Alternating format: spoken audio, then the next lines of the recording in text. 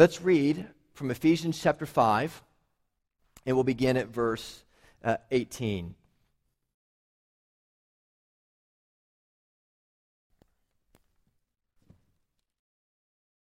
This is the word of the Lord. And do not get drunk with wine, for that is debauchery, but be filled with the Spirit, addressing one another in psalms and hymns and spiritual songs, singing and making melody to the Lord with all your heart, giving thanks always and for everything to God the Father in the name of our Lord Jesus Christ, submitting to one another out of reverence for Christ. Now skip over, if you will, to verse 31. Therefore a man shall leave his father and mother and hold fast to his wife, and the two shall become one flesh. This mystery is profound, and I am saying that it refers to Christ and the church. However, let each one of you love his wife as himself, and let the wife see that she respects her husband. And this is the word of the Lord. Thanks be to God. Now, listen, some of you are new here, some of you haven't been with us, but we've been in Ephesians chapter 5. It's a portion of Scripture that Paul wrote to a church, a group of churches in Asia Minor, that tells you what the church looks like in all of its beauty.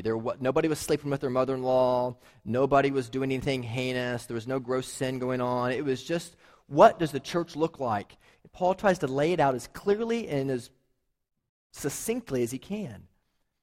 And so he says in the first 3 chapters, you remember, this is what God has done for you. Like, you're not a Christian because you got God's attention because you were so clean cut. God broke into your life and he changed you. And so the last 3 chapters are about what, therefore, your duty is in light of what God has done for you.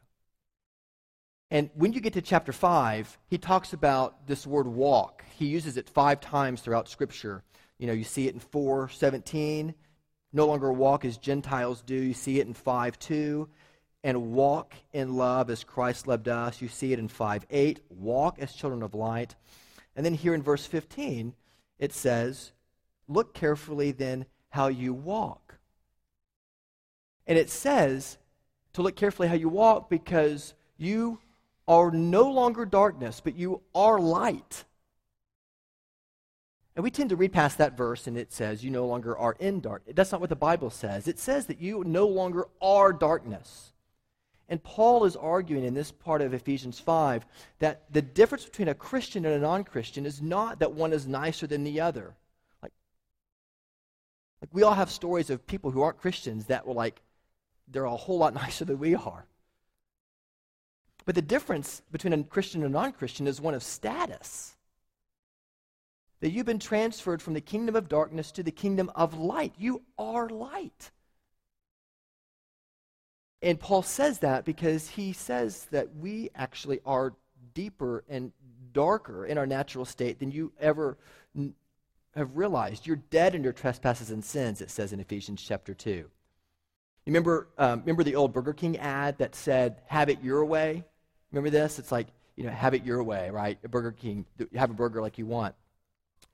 That is the essence of what sin is.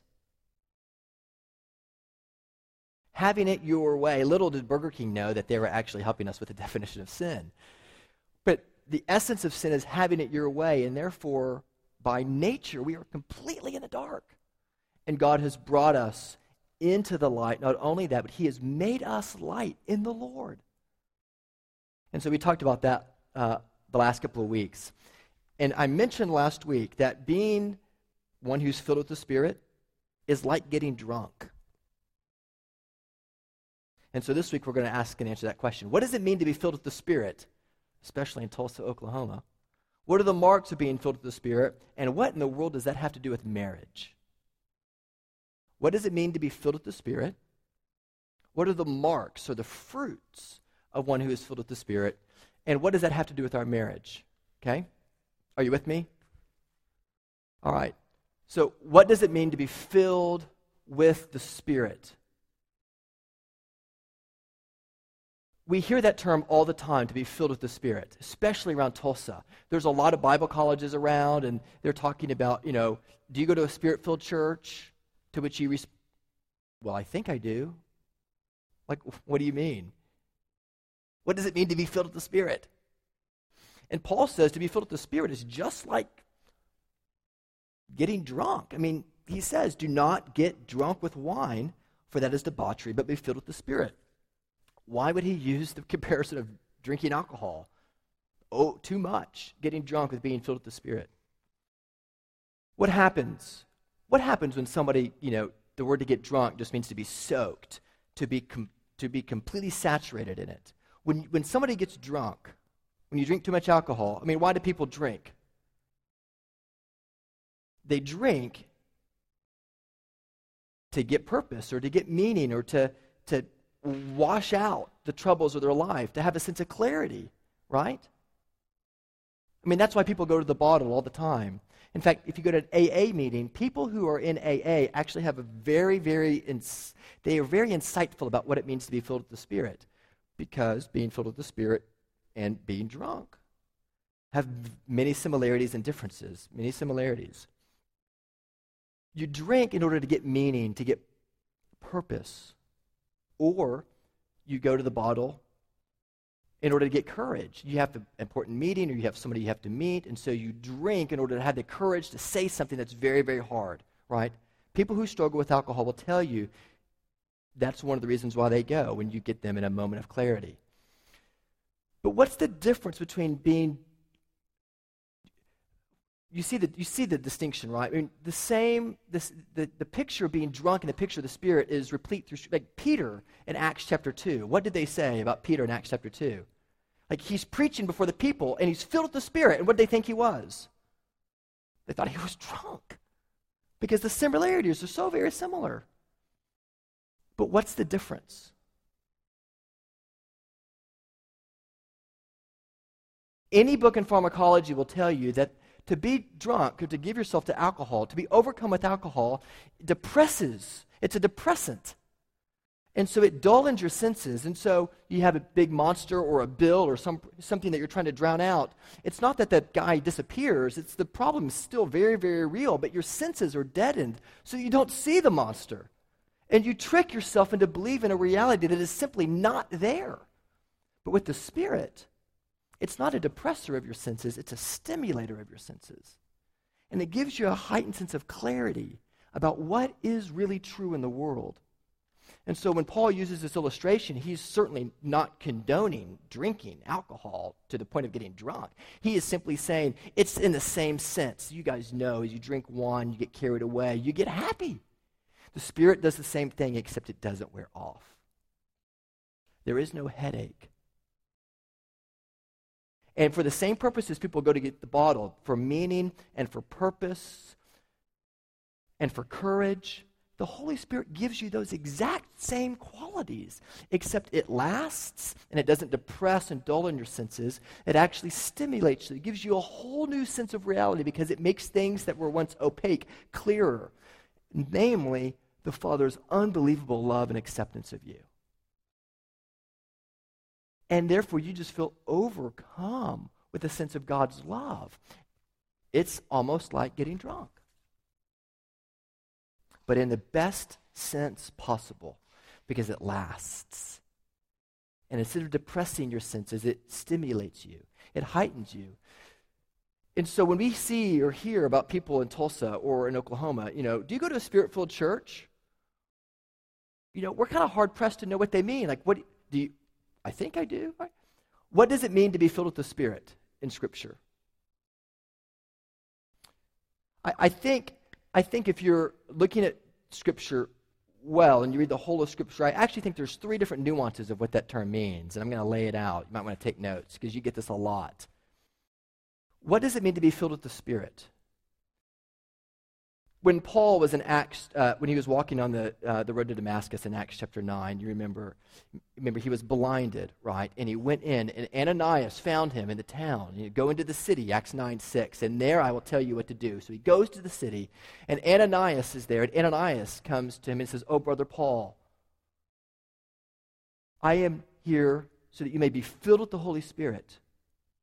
And Paul believes the gospel. The scales fall from his eyes, and he's filled with the Holy Spirit. The first meaning of to be filled with the Holy Spirit just means conversion. You see that in Acts chapter 9. It just means that you're converted. So, John Wesley, right? What's the old hymn say? My chains fell off, my heart was free, I rose, went forth, and followed thee, right? He had this incredible sense of being filled with the Spirit. It was his conversion. But then you read in passages where it says be filled with the Spirit, and it seems to be very ordinary. It seems to just be the normal daily outworkings of the Christian life. Like the second question of the Westminster Catechism says what? What do the Scriptures principally teach? What man is to believe concerning God, and what duty God requires of man. What duty does God require of man? He requires the ordinary working out of yourself through the means of grace, through prayer and through Bible study, through fellowship like we're doing here together, through reading His Word, through meditating on His Word. The ordinary daily practices are called the means of grace. And I think that's what Paul is talking about in Ephesians 5:18.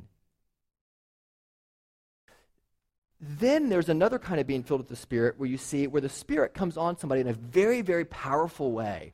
It's not that there's a second blessing. You have the Holy Spirit completely when you're converted. You can't get more of the Holy Spirit, but you can get a greater sense of His love and His presence in your life. And this happens like in Acts chapter 4, after Peter and John heal the man at the beautiful gate. Remember, he says, silver or gold I don't have, but what I do have, I give to you. Rise and walk. And the guy leaps and jumps for joy. And the Sanhedrin drag them into the court, and they say, what are you doing? And Peter and John stand before the Sanhedrin, and it says that Peter and John, filled with the Holy Spirit, in Acts chapter 4, verse 9, and then a couple of verses later in Acts 4:13, it says, they saw that they were ordinary, unschooled men, and that they had been with Jesus. They were filled with the Spirit in a very real way. It wasn't a different way. It was a difference of degree and of awareness. This is so important for us to get in Tulsa, Oklahoma, because I had lunch just this week with the pastor in town, and the whole driving force was talking about the second blessing of the Holy Spirit. Friends, there is one blessing of the Holy Spirit, and that is ours received upon conversion.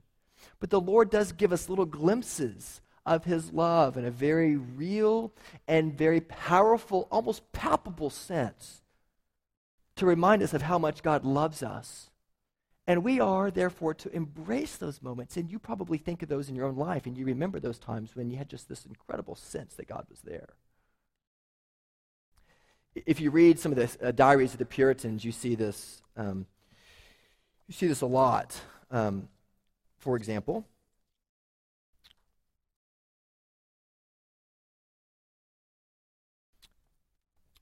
there's an old Puritan named John Flavel, and he wrote back in the 1680s. And he wrote a book called The Treatise of the Soul of Man. And this is what he wrote. He said, one day, I set off on that day to examine the state of my soul. So one day, this guy, John Flavel, just goes out into the woods just to have a time of prayer, just reflect upon the state of his soul and to think of the life to come. That's a pretty good idea. Like a lot of our troubles would probably not be as severe as they are if we actually took the time to do that every once in a while. That's why these guys had the kind of walk with Jesus that they had, because they're doing this. And after a while, I found my thoughts to fix and to become so much closer to the great and astonishing truths that I have ever usually experienced. I found my heart rising to these truths with a liveliness and a vigor. My thoughts began to swell and to rise until they were an overwhelming flood. Such were the ravishing tastes of heavenly joy and my assurance of taking of them that I utterly lost sight of the world for several hours. So here's a guy just availing himself to the means of grace, going about his normal Christian life. He goes on a prayer retreat, and he loses track of time because he's overcome by this incredible sense of God's love for him. And I didn't know anymore where I was and if I had been on my bed asleep. And then he says he goes to an inn and he is communing with God the entire night as he's interacting with these guys at the inn, probably enjoying some libations, I'm sure. And he's there with these, he's not weird, he's not like talking, he's interacting with these guys, but beneath his interaction is this deep sense of communion with Jesus. This deep sense of joy that what the Bible says of me is really true. Like I really am loved. And he's overwhelmed by it. And he says, I couldn't help praying. I couldn't help meditating on God's glory. All night I couldn't get to sleep. And the next day I got back on my horse, and I was aware of the ebbing of the tide. And by nightfall, though there was a sweet serenity and peace upon my spirit, it was as if the transports of joy were there ever after. The feeling went away, but the experience of that didn't for John Flavel. It marked him. Have you ever had one of those experiences where after you're a Christian, you just had this overwhelming sense of God's love for you? That is what Scripture says is being filled with the Spirit. It's an incredible awareness of the sweetness of his love for you and for me. And one of the ways that we interpret this passage is with other passages of Scripture. So if you have your Bibles open, flip over to Colossians chapter 3. In Colossians chapter 3, in verse 16, listen to the similar language. It says, let the word of Christ dwell in you richly, teaching and admonishing one another in all wisdom, singing psalms and hymns and spiritual songs with thankfulness in your hearts to God. It's almost the exact same verse, except being filled with the Spirit is replaced by what? I lost my place. Letting the Word of God dwell in you richly. So, what does it mean to be filled with the Spirit? It means to avail yourself to the means of grace. It means to dwell upon God's Word and to let it so change you that you begin to believe what it says about you. It's to be mesmerized by His law. It's to partake in Bible study. It's to, yes, spend time with the Lord. It's to come to the Lord's table. It's to do the daily things that Christians are called to do in light of His work in your heart. And some of you have been coming to Trinity for a while, especially those of you who didn't grow up in a church like ours, and you're coming here and you have this renewed sense of God's love for you. Like you're seeing God's power in your life in a new way. And some of you can think back on your life and you remember very distinct moments, like when you became a Christian. And when you became a Christian, it was as though like the sun was rising. It was piercing the horizon of the earth. And for you, you can tell me exactly when that happened. Like I know that on June 29th, 1986, I became a Christian. You know exactly when it happened. Because the sky was clear and you saw the sun pierce the horizon and you knew it. The rays of light flooded your soul and you saw it. But for others of us, you know, you've been a Christian for a long time and you don't really remember when you became a Christian. Because the sky was really cloudy. And the sun pierced that horizon at a definite point in time. You can go ask the meteorologist. It did rise at 7:42. But you don't know when it rose. You just saw the sky was lit and the shadows were on the move. It does not matter if you can look back at your life and say, I know when I became justified. I know when I became a Christian. That is not that important. You know who knows? Christ. And He loves you. The important thing is, do you know that you're filled with the Holy Spirit because you're seeing the shadows begin to move? That high noon is coming when one day those shadows are going to flee. It is so important for us to be able to develop the kind of culture and atmosphere at Trinity where we're availing ourselves to the means of grace. We're encouraging each other to go to the Word, that we're a Spirit-filled church because we're relying on what God's Word says. And while some people will tend to say, well, you know, the Holy Spirit moves in a very powerful, very real way, and you got to kind of work yourself up into a spiritual lather to get it. There's this overwhelming sense of joy, and it manifests itself with certain signs. Other people say, no, just use the Bible, dummy. The Holy Spirit doesn't work that way. Just read it. Actually, both of them are onto something, aren't they? Because when you read the Bible, you are overcome with this overwhelming sense of his love. When you sing on Sunday morning, like when you sing, "You are beautiful, my sweet, sweet song." I mean, you are so good to me. You heal my broken heart. You're my Father in heaven. That stuff just sings. And it reminds you of God's great love for you. What does it mean to be filled with the Holy Spirit in Ephesians 5:18? It means to have an ordinary operation of the Holy Spirit's work in your life such that you have a new sense of awareness of his love for you. And how do you know that? Well, what are the marks? What are the marks? Does it say that you will begin to do certain things, that you begin to pray in certain ways? What are the marks? Look, what does the Bible say in 19? It says, "You will start addressing one another in psalms and hymns and spiritual songs, singing and making melody to the Lord with all your heart, giving thanks always and for everything to God the Father in the name of our Lord Jesus Christ." And they're submitting to one another. What are the marks of being filled with the Spirit? Their singing, their contentment, their gratitude, and there's a new humility about you. Like, those are the marks of the Spirit. The marks of the Spirit are singing. Like, if you take the hymn books that we put together and you look in the back of the hymn books, you read the histories of those hymns, like, you'll see that the hymns of the church kind of come in fits and starts. It's not like there's a hymn every 3 years all throughout church history. There's like an incredible amount of hymns around the 1740s. Why? Because there was this incredible outbreak of revival along the East Coast in America called the First Great Awakening. And then the hymnody dies down, and then you see it come alive again around the early 1800s. Why? Because the Second Great Awakening happened. And then it begins to die down, and then again toward the end of the 1800s, you have this huge influx of hymns being written. And today, you see this in East Africa, and you see it in Asia. There's incredible revival going on. And whenever there's a revival, there's this new sense of God's Spirit. And one of the marks of being moved by the Holy Spirit is new hymns are being written. People are singing in new ways.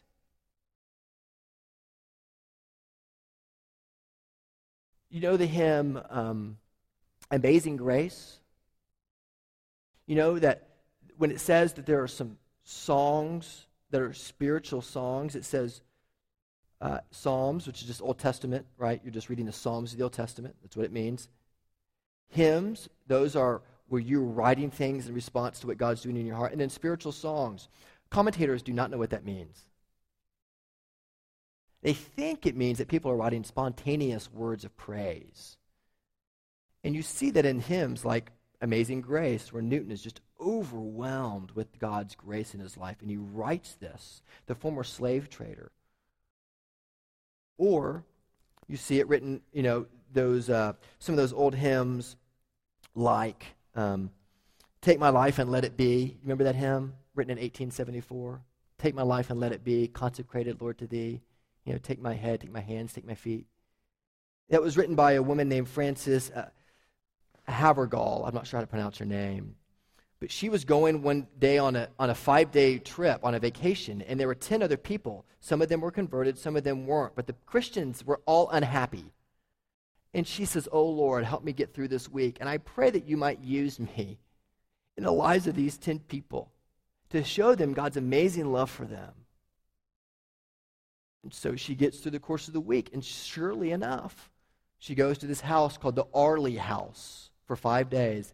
By the end of the time, these sullen, unhappy, bitter Christians are turned to joy with an overwhelming sense of gratitude. And so she sets out that night and she writes that song. Take my life and let it be, Lord, ever only all to thee. It was a spontaneous mention in her diary of one night in response to what God had done in the life of 10 of her friends. So when it says spiritual songs, it means that there's just this overwhelming sense of God's presence and power, and people write about it.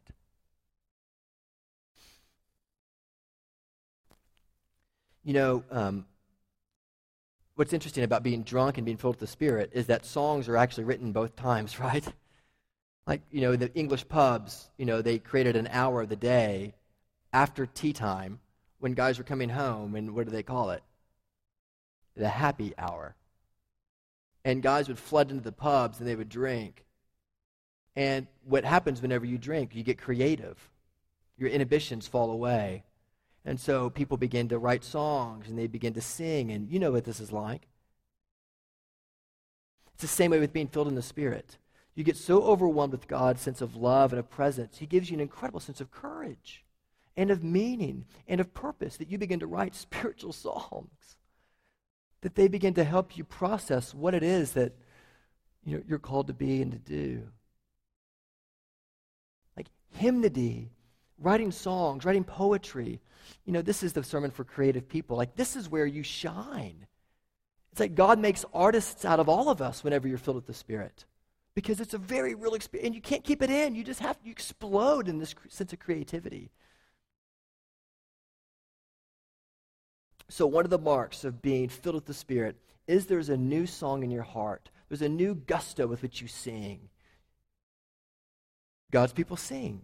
The second mark of the Spirit is that you have a new and profound sense of gratitude. Notice it says you address one another in songs, hymns, and spiritual songs, making melody in your heart to the Lord, giving thanks always for everything to God the Father in the name of our Lord Jesus Christ. Do you know why God gave Israel the Ten Commandments? Do you know why God gave all of us the Old Testament? It wasn't because God wanted to tell us that, you must rest, for example, on the Sabbath.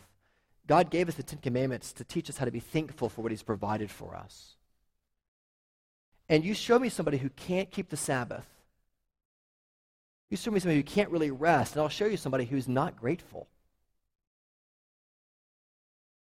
Like, think about how ingratitude is the source of almost every one of your sins. In fact, it is at the core of almost every one of your sins. Below pride, is a sense of ingratitude. Like, you're not thankful for what He has done for you. You're comparing yourself to other people. Gratitude is a comparable quality because it shows you that over against what God has done for you, how could you not be unbelievably grateful? Like, you sit here listening to my voice, wondering when I'm going to stop and shut up. But listen, you hear my voice with relative comfort. It doesn't hurt to inhale. Like, that's an amazing act of grace. Go walk through St. Francis next week and you'll understand it. Gratitude is always comparable. Like, the Parkers are so glad Jack's back in full health because they saw the condition he was in. Are you availing yourself enough to God's word to help you see what you had to be grateful for? Or you're always driving through your subdivision going, man, I wish I had 3 cars in my garage. You show me somebody who can't rest very well, and I'll show you somebody who's not grateful. Because you don't know when to stop and shut the computer or turn your phone off. You always feel like, I got to do one more thing. And God says, I've called you to rest. On the Sabbath, it's a day to relax, to trust me, to be grateful for what I've given to you, to not wear yourself out. Or people who are bored. There's a lot of people who are bored around here. Why are you bored? Because, in part, being bored is because you have a spirit of ingratitude. Like, if you were overcome with the great sense for which you have to be thankful, you have a lot to be thankful for, it like wipes boredom out of your life. Like, you're overwhelmed with this incredible sense of, oh my gosh, like, how can I be bored? Like, the grass is green, it's not raining, and this is going to be awesome. You have this renewed sense just to enjoy things that you didn't enjoy before. You sing different. You have a new sense of gratitude in your heart. And there's a new humility about your life. There's a new submission, which is what takes us to the final point. What does marriage have to do with being filled by the Spirit? When Paul is thinking of illustrations of what it means to walk by the Spirit, he thinks this isn't just a personal change. This blows out into the way that you interact with your spouse, into the way that you interact parents to children and children to parents, and in the way that you interact with your employees and employers. And what Paul says marriage is marriage is a picture to the world. It is a billboard to the world of what it's like when you're filled with the Spirit. What it's like when you're walking in the daily means of grace. You become a picture of Christ's love for his bride, for his church. And marriage is a tool to sharpen your understanding, to deepen your self-awareness, to break you of your selfishness, to move you into deeper repentance, in order that the light of Jesus Christ may shine, to give people glimpses into glory. And even within marriage, you have little glimpses into glory. That's why he says, you shall leave your father and mother, and the two shall become one flesh. Like, that act is a glimpse into glory. And God says the marriage is to be a billboard for the world to see how much I love the church, and the way that he loves his wife, and the way that she respects her husband. Do you do that? There are a lot of marriages in our church that are very, very strong, but there are a lot of marriages also, friends, that really aren't. They're not healthy. And one of the reasons why they're not healthy is because you're not grateful for each other. Like, you're comparing your spouse to somebody else, and you wish you shoulda, coulda, woulda. The Lord has given you the spouse you have to honor and to glory and to enjoy him forever. Do you do that? When's the last time you took your husband or your wife, you guys went out on a date, and you just sat at the table, and you were just overcome with a sense of, oh my gosh, I cannot believe that you said yes to me. I am so thankful for you. I mean, it's easy for some of us, like the Rutmans, this is easier. They've been apart for 2 months because Brad's been overseas in Afghanistan. But for others of us who are always with our spouse, sometimes it's like, oh my gosh, please get out of my hair, But the mark of being filled with the Spirit is a mark of profound sense of gratitude. Do you let your spouse know how grateful you are to them? And don't tell me it's about personality. I'm not very good at saying how thankful I am. No, figure it out. And love your wife, men, and love your husbands, ladies. It may not be writing him love notes. It may be folding his laundry. But whatever it is, begin to see that gratitude is the driving force behind healthy marriages. It's what it says. There's a new kind of gratitude. There's a new singing in your heart to the Lord. There's a new submission and new humility. You become less defensive. You become more self-giving and less self-serving. And the only way you can do this, the only way you can do it, of course, is what? Is the first half of Ephesians. What God has done for you in Jesus Christ. It empowers you to see, how could you not be grateful in light of what he's done? And this begins to transform you and change you and melt you by his love. And so being filled with the Spirit is not magical. It is partaking of the ordinary, and it is allowing the Holy Spirit to show you that the most mundane, ordinary things in your life, like your spouse, like coming to the table, as we're going to do here in just a moment, like reading your Bible, these are means of grace that God has given you to help you become more grateful, to help you sing in your heart to the Lord, to help you have a new and renewed sense of humility. Because that's what people notice when they compare Christians to non-Christians. Those are the marks. You are a different kind of person in light of Jesus' work for you. It is not a matter of degree. You were darkness, and now you are light, because the light of the world, Jesus Christ himself, came, and he sang to you how much he loved you. He was grateful to his Father in heaven for the privilege of being able to die for, and he gave up everything. You try to go live in a shack by the Ganges River. That's what he did. And he came for you because he loves you. And he wants to begin to renew your life by the filling of the Spirit, a new awareness of his presence, by helping you see that in the ordinary things of our life, not the extraordinary things, he reminds you of his great love for you. And the only piston that we have to drive the engine of Christianity is the piston of repentance and faith. Repentance and faith. And that's what the Lord draws you to today. He calls you to it. To repent of your self-serving attitudes. To repent the fact that you haven't really sung in your heart to him because you're not that grateful, and to see that he has called you by his own submission to his Father's will to joyfully submit to your spouse who he's given you, or to pray for your future spouse. Lord willing, one day you're able to be married.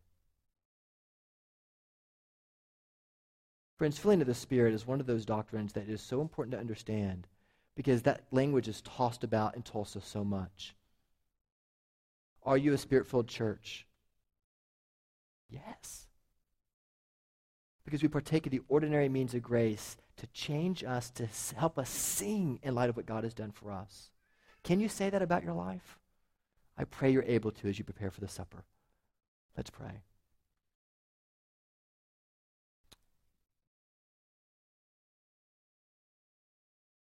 Oh, Father, Lord, we really want to have an experience of your grace. Sometimes, Lord, that comes easy to us. Sometimes, Lord, it's hard because we're tired. We're worn out. And Lord, I pray you'll teach us that more and more of the ordinary outworkings of our life, not the extraordinary circumstances, but the ordinary are the things that you've called us to be obedient to. You tell us to be filled with the Holy. It is a command. So, Lord, help us to have a greater sense of awareness. Help us to enter into repentance, to recognize that you are already at work in our heart. Would you do this, Lord, we pray? Would you melt us by your love as we prepare for the table and as we give? In Jesus' name we pray. Amen.